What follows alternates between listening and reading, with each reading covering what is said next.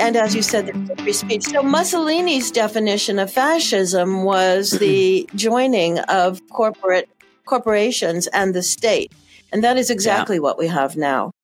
The state makes regulations, but often the corporations write them.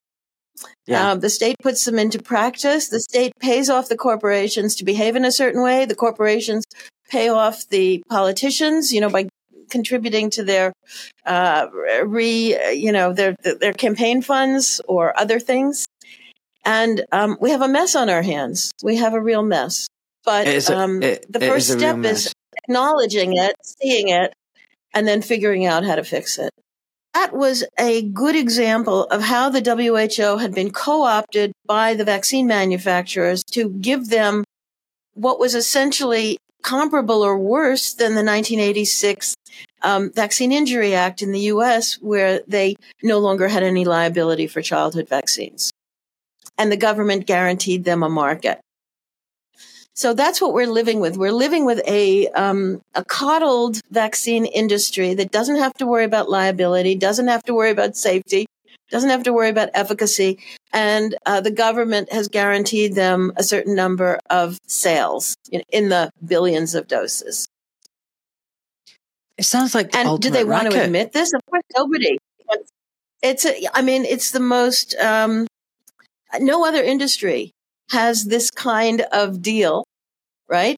So they can then, that's why the pharmaceutical industries in our country are the biggest donors. They have the most lobbyists in Washington and the most profitability is in vaccines. So, of course, once you set up this system, what does industry want to do in the future is sell more vaccines. And for selling more vaccines, you need more pandemics.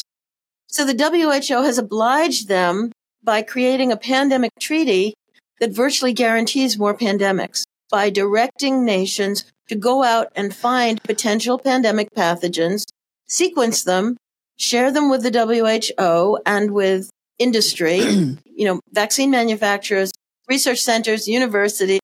Meryl, God bless you. And now that we know that the FDA and the EMA and your MHRA did not regulate the COVID vaccines properly, why would we assume they're regulating the other vaccines properly? Bingo. So I was in favor of certain vaccines when appropriate. I'm not anti-drug. I'm not anti-vaccine. The right drug for the right disease, the right vaccine for the right risk.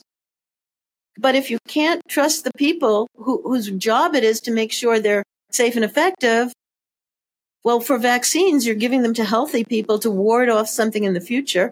I think I'll just avoid them because I don't need to get sick from a vaccine now for a theoretical future risk.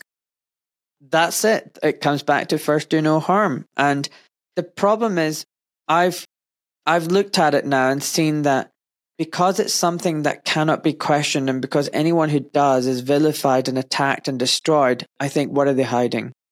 If there was nothing to hide, you wouldn't be acting like that.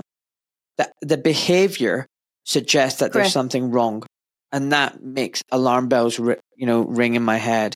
And now the onus is on them to really prove that their product is safe and effective. But as long as things like not having any liability exists, the problem is these are essentially, mercantile organizations who just do what they want to make money and they don't really care. And if they can get away with selling a faulty product, has a acceptable complication rate, great. And you know what? Then they go through a little kangaroo vaccine injury court, they get paid a little bit of money, shush off, great. Business as usual. So it's kind of worrying. And the problem is we're destroying our children, we're destroying our nations, and it's very unacceptable. We need to stop. And the other nefarious agents who want a global government are using things like the vaccine passport. The EU developed a vaccine passport and the UN was like, this is the best thing ever. We're now going to adopt this. This will be the standard protocol, and it's scary. And it comes back to, no, I should be allowed to say, I don't want this product, whatever it is. And that's my choice. And I shouldn't be coerced. There should be no duress. There should be no incentive. And there should be no punishment or penalty. That's informed consent. That's bodily autonomy. Exactly. And anything else, a mandate and a passport, get lost. Shut up. No. That's my take on it. Anyway, we're going to fight. We're going to keep fighting, Meryl, and we will win. I'm just not sure about time. Hi, everybody. So that was just a little snippet of the podcast with Dr. Meryl Nass. For those of you who don't know her, she's got an incredible track record. She was integral in exposing the anthrax vaccine literally decades ago, and she's now been critical of the COVID vaccine, and she's a real battle axe, and God bless her, she's still fighting the corruption when she could easily just take a back seat and enjoy her retirement. She doesn't want to do that. She wants to keep fighting. I hope you enjoy the podcast. I'm sorry once again that this is behind a paywall, but folks, I need to make a living. I need to support the show, and I rely on people like you clicking the banner, $4.99 a month, or subscribing to my Substack. So please do so.